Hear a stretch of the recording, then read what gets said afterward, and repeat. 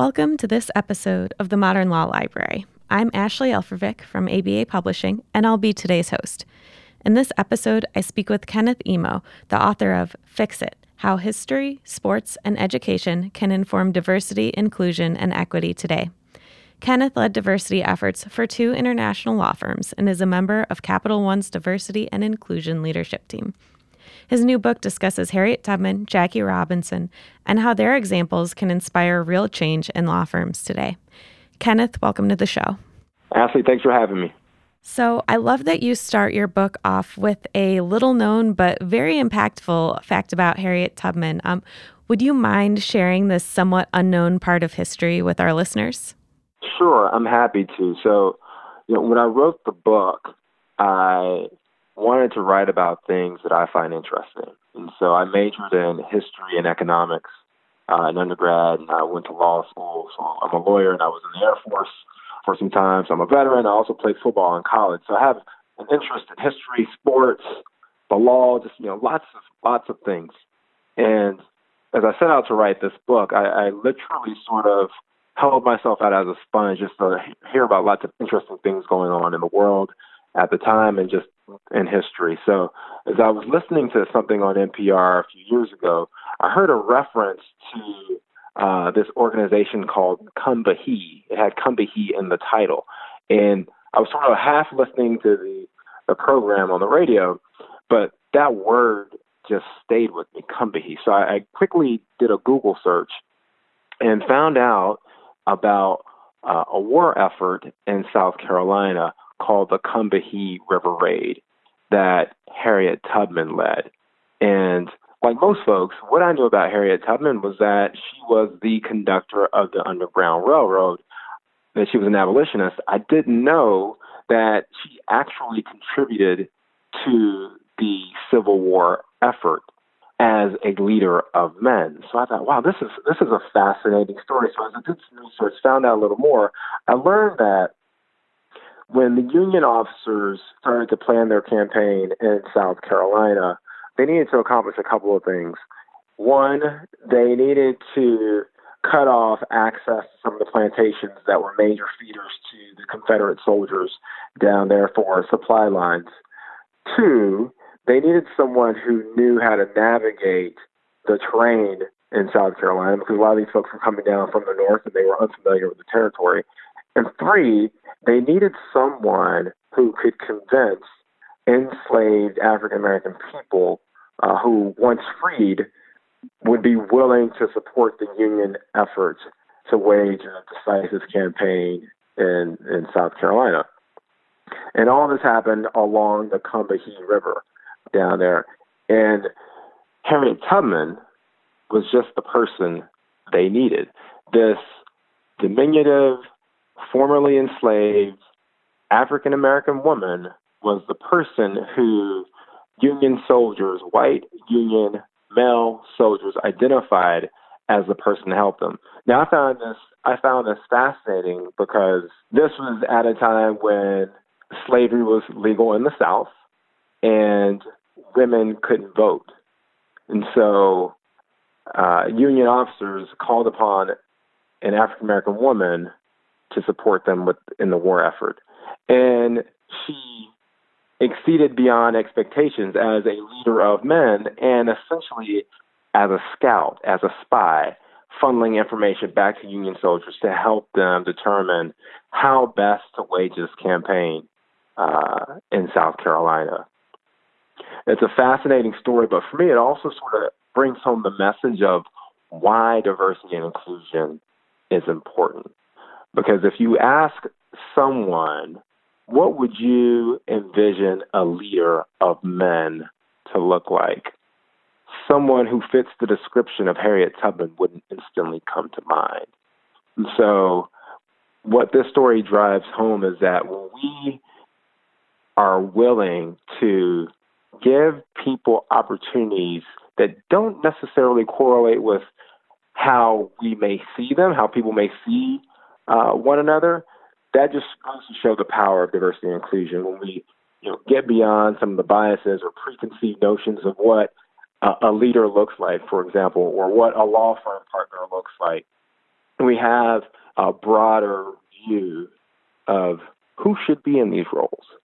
For me, that really speaks to the why, sort of the power behind diversity and inclusion, and that is recognizing that the playing field hasn't always been level. And what can we do to ensure that people have equal access to opportunity so they can actually contribute in ways that benefit themselves and benefit their organizations generally? Definitely. And thank you for sharing that. Like you said, definitely something you don't picture immediately with Harriet Tubman, but such a awesome, fact of history that she contributed that way. So you also talk, like you said, about history and sports. You talk about how the general manager of the Dodgers, Branch Rickey, had the empathy and the wisdom to really help break baseball's color barrier. So recently, the Chicago Cubs president, Theo Epstein, spoke on diversity in light of some horrible remarks made by the owner of the team in his emails. Epstein has committed the team to action and said that diversity is important everywhere, not just because it's the most important thing to do, but it helps you win. If you're not diverse, you don't have the benefit of different backgrounds, different histories, different perspectives, which is what you need collectively to get the right answer.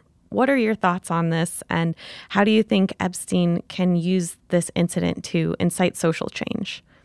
Yeah, I just recently found out about this situation, and I find it interesting for a couple of reasons. One, the big obvious thing is that the owner of the Chicago Cubs is Epstein's boss. And so Epstein's in a very interesting position in condemning the actions of his boss, while at the same time also now being in a position to promote change. And so what I find interesting about this, too, the other thing is that I agree with the statement that Epstein made. He's absolutely right about the benefits of diversity and about the benefits of sports, and that for 3.5 hours, people can go to a baseball game and literally sort of disconnect from the world and watch their heroes on the field perform at the highest level. But I think what we've seen in society generally over the past 2 years is that the line between sports, politics, and let's just put it out there, intolerance have been blurred quite a bit. And so when we start to see a lot of change take place, I think it's when the athletes start to take a stand. Epstein, in the spirit of Branch Rickey, is in a very unique position in that he obviously has a voice as a person of influence and authority within that organization. And it's one thing for him to issue a statement, but it's another thing to see what actions follow after he made this statement. A lot of this makes me think about what happened with the Los Angeles Clippers a few years ago when their owner, Donald Sterling, made some very divisive remarks, and he eventually had to sell the Clippers basketball franchise as a result of it. And what we saw in that instance were the players on that team protested, and it happened during the playoffs, National Basketball Association playoffs. And there was some thought that maybe the Clippers wouldn't play and win the playoff games. And so when things start to affect an owner's bottom line, affect their money, essentially, that's when you start to see people take notice. So I'm curious to see how things play out with this situation. What was interesting with the integration of Major League Baseball is that Branch Rickey knew what he was up against, and he essentially played, he was very strategic and played the long game. And so as I write about in the book, he wanted to integrate baseball, but he knew that he couldn't do it early on in his career in St. Louis because it was a less tolerant environment in the 1930s and 40s. And so he had to wait until he became the general manager of the Brooklyn Dodgers, and a more tolerant environment, a more diverse environment in New York City. And he also had to wait for the death of the commissioner of Major League Baseball at the time, whose name was Kennison Mountain Landis, who I write about in the book. And there were a couple other things that worked in Ricky's favor as well. And there were the passage of anti-discrimination laws in New York at that time. So there were a confluence of events and factors, and Ricky sort of timed everything. He didn't time it. He was fortuitous in a lot of ways, but he didn't let those factors sort of pass him by. He took advantage of those moments. So it'll be curious to see how things play out right now with the Cubs franchise. And if there's more of a groundswell or if this controversy lingers a little longer to see what Epstein does. Because like I said, I totally agree with his statement, but we'll be curious to see how things play out, because if fans start to protest or players start to boycott, then it's a very different situation. And it goes from something that was said by the owner or done with some of the racist emails and jokes that he made, and then was ultimately condemned by Epstein, to some real actions that have to play out there. So I'm curious to see how this unfolds over time. Definitely. And, especially something to think about too, it was such a contrast reading about what you said about Branch Rickey and what he and Jackie Robinson had to go through. So, definitely an interesting time for comparisons and, like you said, action. So kind of speaking of bottom lines, I wanted to talk a little bit about scholarships and LSAT scores. So it might surprise some law school hopefuls that LSAT scores have very little correlation to success in law school or success in the legal world. Can you talk a little bit about the research on LSAT scores and how some schools adopt that for a reverse Robin Hood strategy? Yeah. So I found the research for this part of the book interesting because I learned so much about it because I didn't know the history behind the LSAT. And then I sat down to write the book. I did some research on the LSAT, just sort of thinking through what are some of the barriers to progress that are in place, be it institutional, be it things that we are stuck to from a tradition standpoint. And the LSAT, for me, is one of those, the use of the LSAT is one of those things that, for me, sort of falls into that category of folks being too stuck to tradition and how we've always done things. Because the LSAT, I learned, was created at a time to determine how successful someone would be as a first-year law student. And that was it. And the LSAT was created because there was a time where you didn't have to go to law school. You could literally learn the practice of law by training at the heels of a well-seasoned lawyer, and then you take the bar exam, and then you become a lawyer. So they had to create some very wise folks decided to create ways to make it a little more challenging to become a lawyer, so they created the LSAT, law schools, et cetera. And so the LSAT, as I mentioned, was created simply to determine what kind of student someone would be as a first year. And there was initially there was some belief that LSAT performance could also determine how good a law student someone would be. After many years of doing research and looking into this, what researchers found out was that there was very little correlation between how someone performed on the LSAT and how they would perform in law school throughout all 3 years. And there was hardly any correlation between LSAT scores and performance as a lawyer.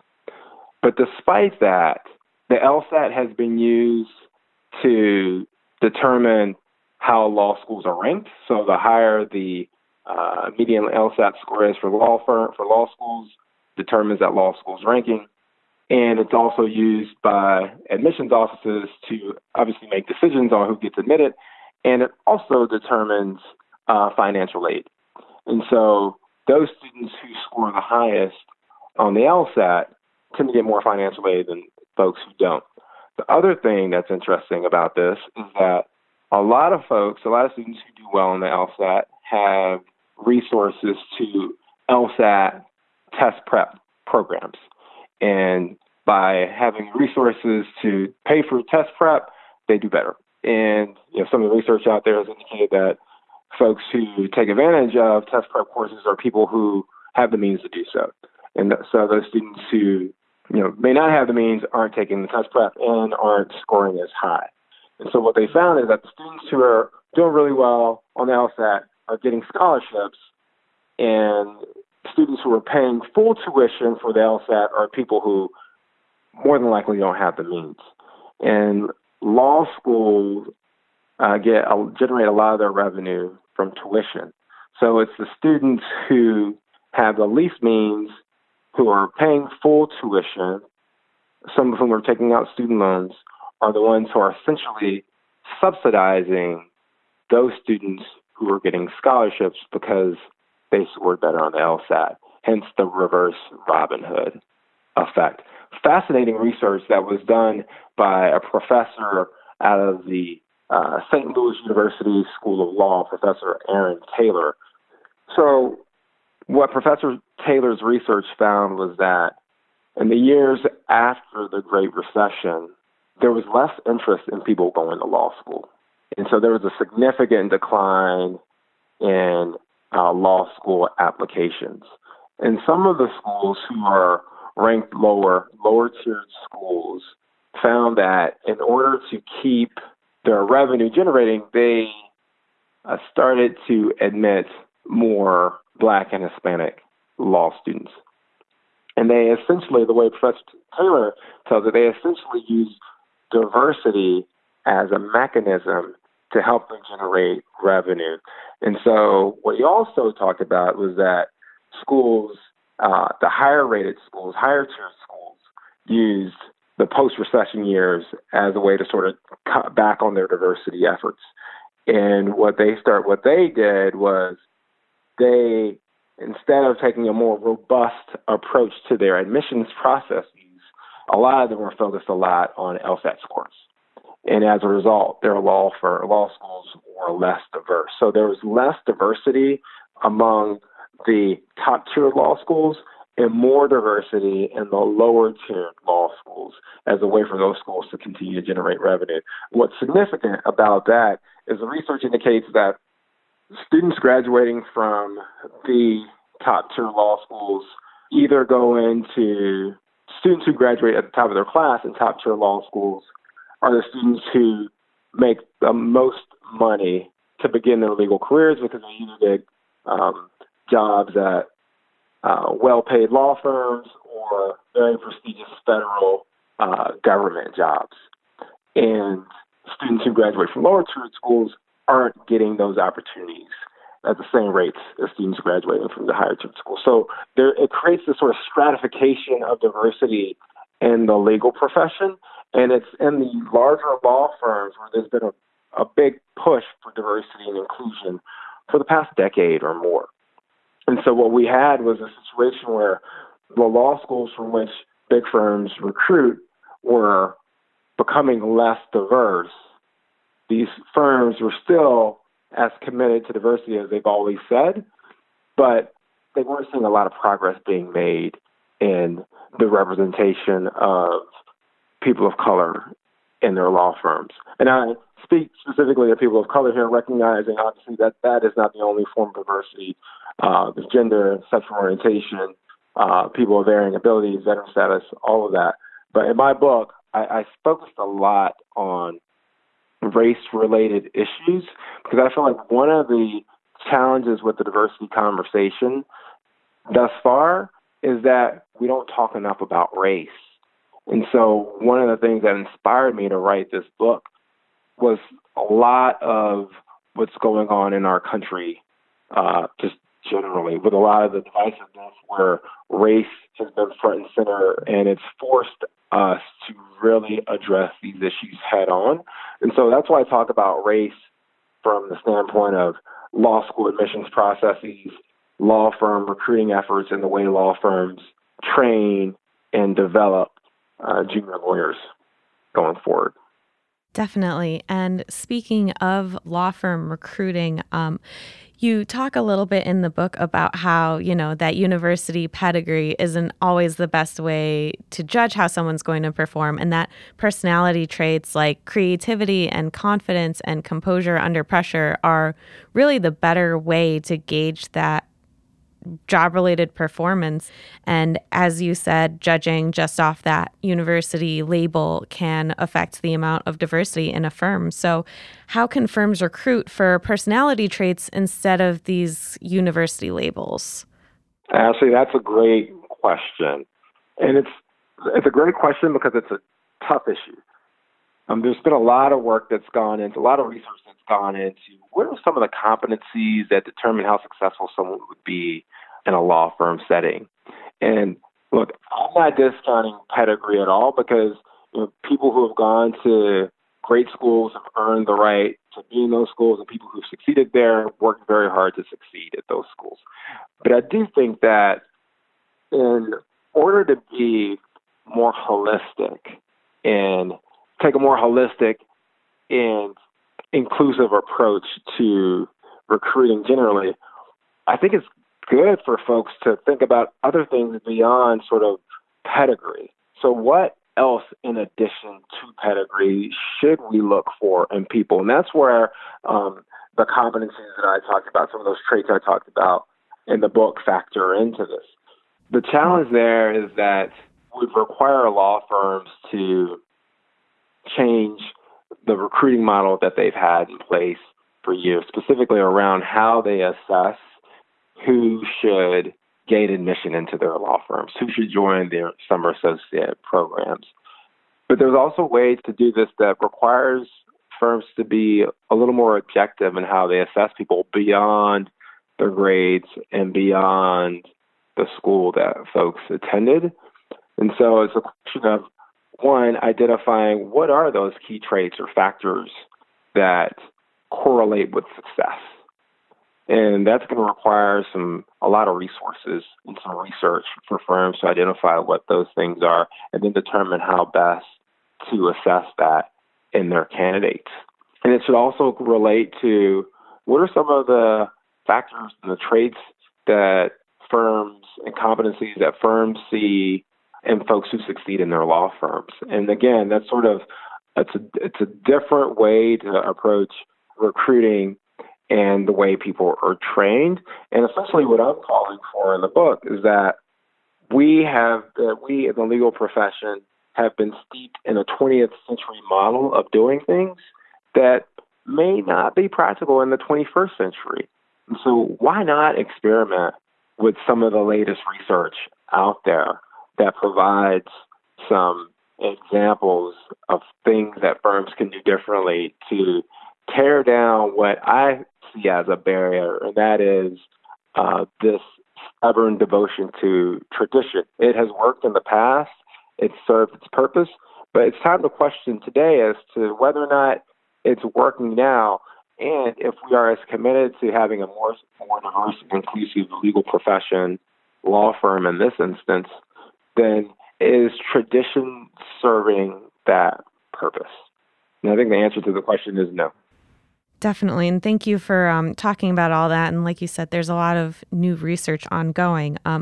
Michelle Obama talked about this issue in her new book, Becoming, and she spoke about her time at Sidley Austin trying to encourage more inclusivity in their recruiting process, kind of including trying to get Big Law to kind of look beyond those Ivy League schools. So what kind of strategies do you think, Michelle Obama took on, and are there any ones that you have seen implemented in law firms that are a good model to follow?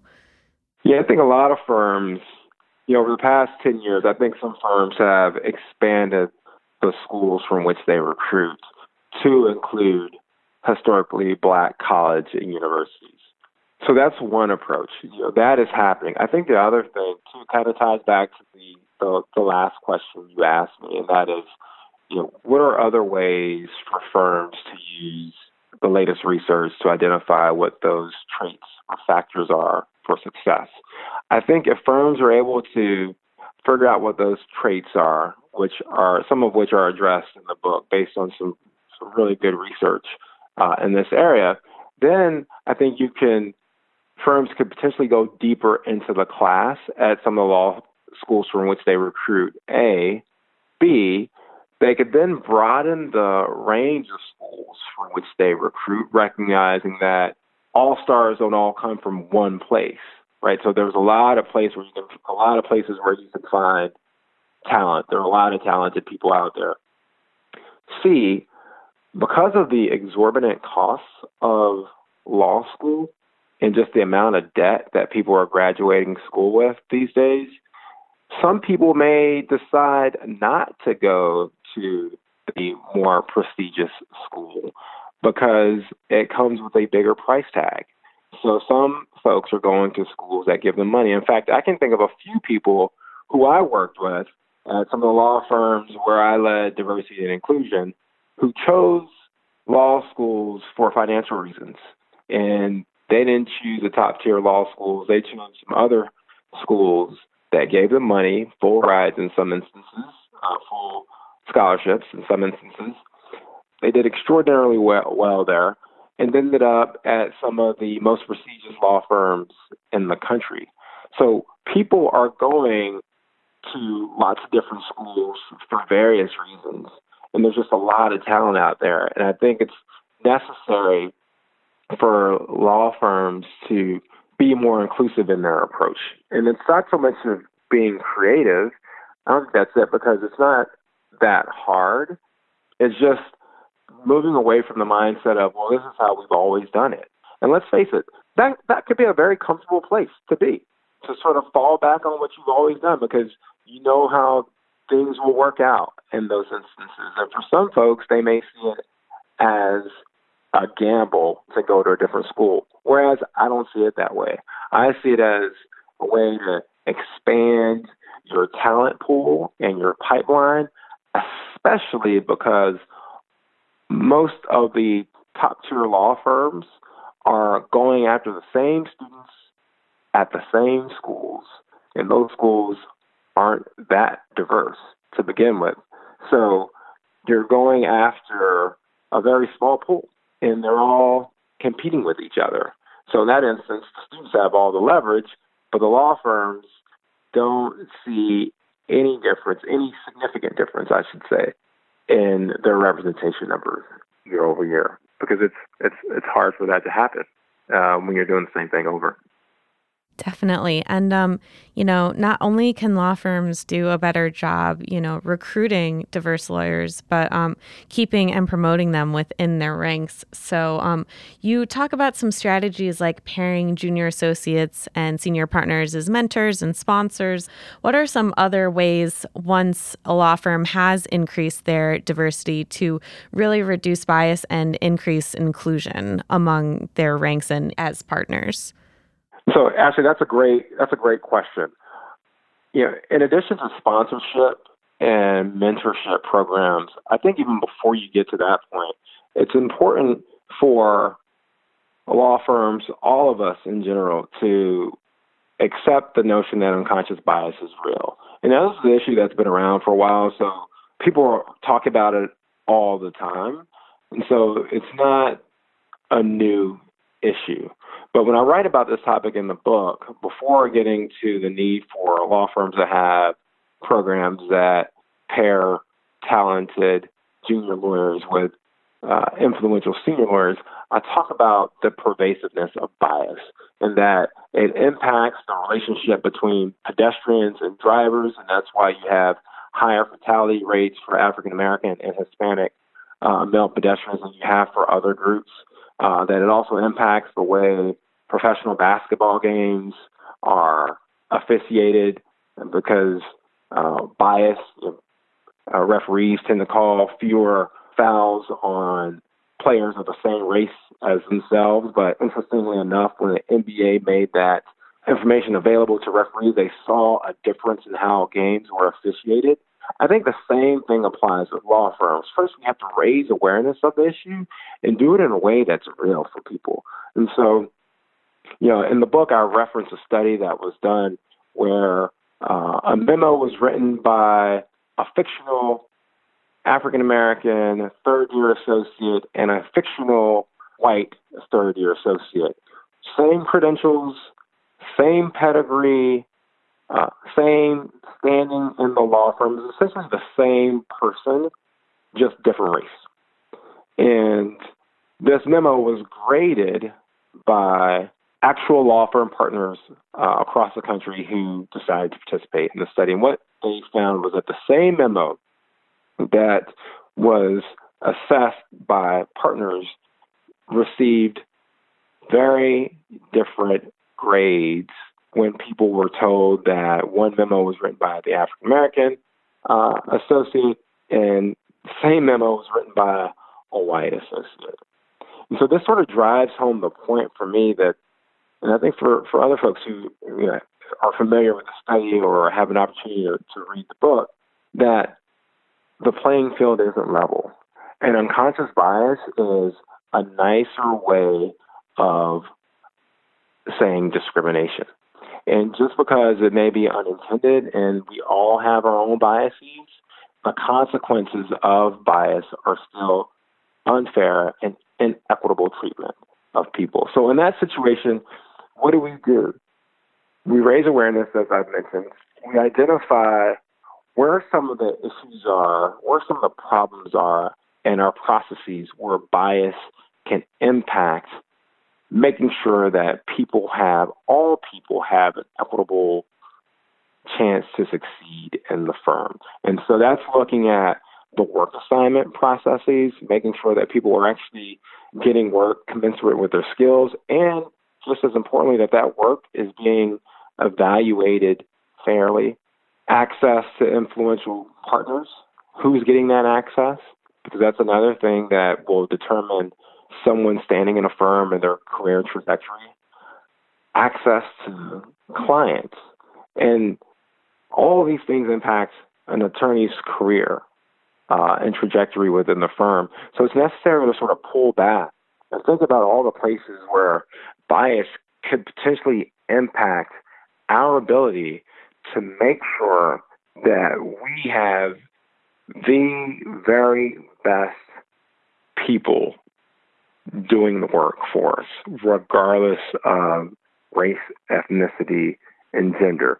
And what we have seen over the years is that, and what this that memo, the unconscious bias study that I referenced, brings to light is that for years, for centuries, for decades, for a very long time, regardless of how good someone may be or how good someone may perform, the field has been tilted against folks, particularly along race issues, and that's unconscious bias. And that also reminds me of a quick story.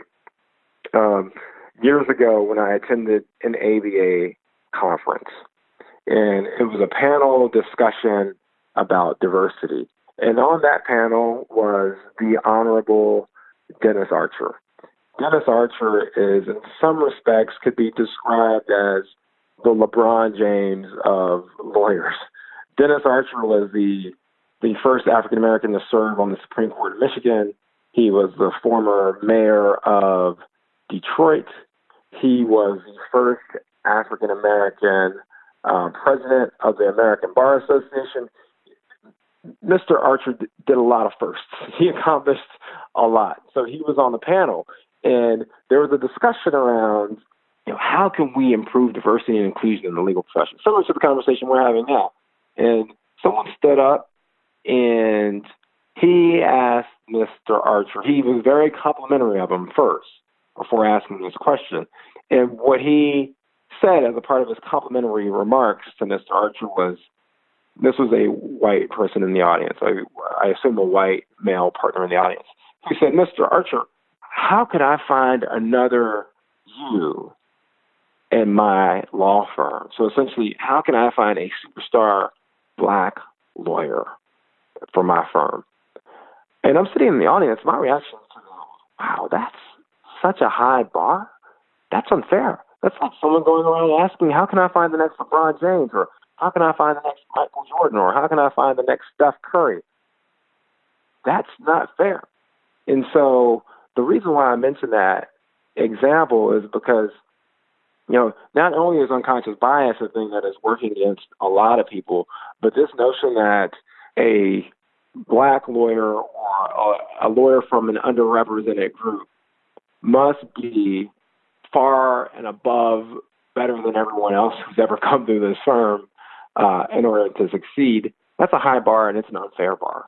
Whereas there are a lot of very good role players who played with LeBron James and Michael Jordan, and they had successful careers. And the same holds true in every aspect of life. Not all of us can be LeBron James, but a lot of us can be very good, solid performers and have successful careers. And if we hold people of underrepresented groups to a much higher standard than we hold everyone else, then we will be sitting here having conversations like the one we're having today around, well, what can we do to promote diversity and inclusion in the law firms to make sure that bias, tradition, and other things like that are no longer impediments to progress. Definitely. And thank you for sharing that. I guess bringing up kind of that experience that you had sitting in the audience, do you have, maybe a favorite story from your work in the legal field or, something that you witnessed that didn't come up in the book? That's a great question. Favorite story, the one I just told right now was a great story because that was an aha moment for me. But I think another story I have is I have seen in various contexts, in a law firm that I worked at in the past, where senior people have taken ownership in the careers of a junior lawyer from an underrepresented group and did so in a way that these partners actually sponsored folks. I mean, really sponsored people. And for a while, sponsorship was something that was a nice label that people started throwing around, similar to mentorship, but not fully appreciating what a sponsor does. And that is someone with the influence, the gravitas to vouch for someone else and give credibility to another person, a junior lawyer in this instance, when that person isn't in the room. And I've had the good fortune to actually see this happen to people. And I've seen people succeed as a result of it. And it's not that folks were given any unfair advantages. That's not the case at all. What I witnessed is what happens for a lot of people all the time, and it has been happening. Most people who succeed, and they are willing to admit this, most people who succeed have had sponsors. They've had someone who has opened doors for them, facilitated introductions, made client connections, given people work to help them get started, made sure people got high profile, high visibility assignments that could propel their careers. This has gone on since the inception of the legal profession and in other professions. And so I've seen that a couple of times. I will tell you also that I haven't seen it very often, but I've seen it. When I say I haven't seen it very often, that is for people in underrepresented groups. But I have seen it a few times, and I've seen it work very well. And I've seen people be intentional about it. I think we started off this conversation, and I said that, I was in the military years ago. It's where I started my legal career. And, when I wrote the book, I pulled on things from different parts of my life as content for this book, just different areas. And there's a quote in the book that resonates with me, and it's from Admiral Mike Mullen, who was a former chairman of the Joint Chiefs of Staff, maybe 10 years ago or so. And he was a big proponent of diversity in the military. And he has this great saying where it is, we've been making generals for a long time, and we know how to do it. I'm paraphrasing here. But it's essentially, we've been getting people promoted to the highest level in the military for a long time. And that is, if you give people great work, give them access to great work, and they succeed at it, then they will get promoted. And the key words in that is giving people access, giving people the opportunity to really prove themselves. And so to come back full circle, that's what happened with the integration of Major League Baseball, with Branch Rickey as a leader who wanted to effectuate change, knowing what he didn't know and becoming a student of the issues he wanted to solve, and recognizing that while Jackie Robinson was a phenomenal baseball player, it didn't matter if Jackie Robinson, wasn't appropriately sponsored by Branch Rickey, and that is Branch Rickey doing whatever he could to make sure Jackie Robinson got a fair shot in a very hostile environment under very tough circumstances in our country, where it was highly unlikely for an African-American person in his position at that time to be treated fairly as the first African-American baseball player in the major leagues. And don't get me wrong, Branch Rickey did what he could to help Robinson, but Robinson still had a hard time. One of the reasons why I decided to include that story in the book is because Branch Rickey was unique. And there were lots of very talented African-American baseball players. And for those folks who are baseball aficionados, they would say that Jackie Robinson probably shouldn't have been the first African-American baseball player in the major leagues, because there were so many other folks who were been playing a long time who were probably better than Jackie Robinson. But Branch Rickey was the only person who had the courage to integrate Major League Baseball and bring Jackie Robinson into it. So it's, for me, an indictment of everybody else and all the other owners who lacked that courage to give someone a fair shot to play in Major League Baseball and do it in a way to where they would make sure that person was set up for success. Definitely. And, when you just said giving someone a shot, I just started thinking about Hamilton, just, in terms of that storyline too, being, an immigrant and unrepresented person succeeding. But I just thought of the song, which gets stuck in my head anyways. Well, unfortunately, I haven't seen Hamilton, so I'm embarrassed to admit that. It's on my list. I know a lot of people who haven't seen it, but it's really the YouTube videos that get you hooked. But definitely, there's a song called "Not Throwing Away My Shot," and when you said that, it just cued the music in my head here. But so thank you for that. Is there anything else you'd like to discuss today? No, this has been great. I really appreciate having the time to talk with you. I guess the one thing that I would just put out there is that, we talked a lot about, the integration of Major League Baseball, what law firms could do differently to recruit, retain, and develop people, and what law schools could do differently. There's a part of the book that also calls out the fact that there are some institutional barriers that are beyond the control of law firms. And that's where I really get into education and the history behind public education and how it was created, about 200 years ago to benefit the sons of wealthy white landowners, and that girls could only be educated to the extent that it would make them good wives and mothers, and that was it. And to even think about educating a black or brown person was unfathomable.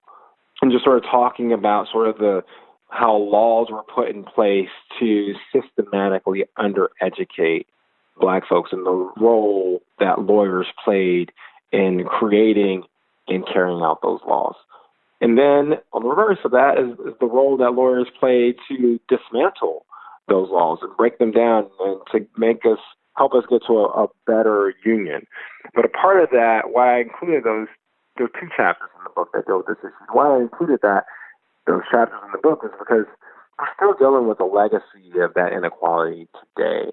And I think that's why we're seeing a lack of diversity in some of our institutions of higher education, because our country's 240 plus years old, and for the vast majority of our country's history, we were not set up to where people should be treated equitably. And we've always been fighting at this. And that's one of the great things of our country, is that courageous people have risked, in some instances, everything for the benefit of all of us, and we're still sort of working at that. And so, I included that in those chapters in the book because it also calls out the importance of this profession that we're talking about, of lawyers and lawyering, and what attorneys can do to continue to make our country better. So I just wanted to mention that. So thank you for giving me the opportunity to drop that one last tidbit in there as a part of our discussion today. Definitely. And thank you so much. Where can our listeners reach you if they're interested in learning more about your work? Sure. So feel free to email me at imo.kenneth@gmail.com. I'm also on LinkedIn. Again, my name is Kenneth Imo, IMO. You can find me on LinkedIn. I'm also on Twitter, and I believe my Twitter handle is Kenneth Imo. It's pretty straightforward, but you can find me online. Happy to talk, take questions. I'm pretty accessible. Awesome. Well, thank you so much for talking with us today and, just providing really educational, necessary, and heartfelt perspectives on all this. So thank you. Listeners, if you'd like to purchase Fix It, you can do so at the ABA web store. You can go to americanbar.org/products. That's americanbar.org/products. If you enjoyed this episode of the Modern Law Library, please rate, review, and subscribe on your favorite podcast listening service.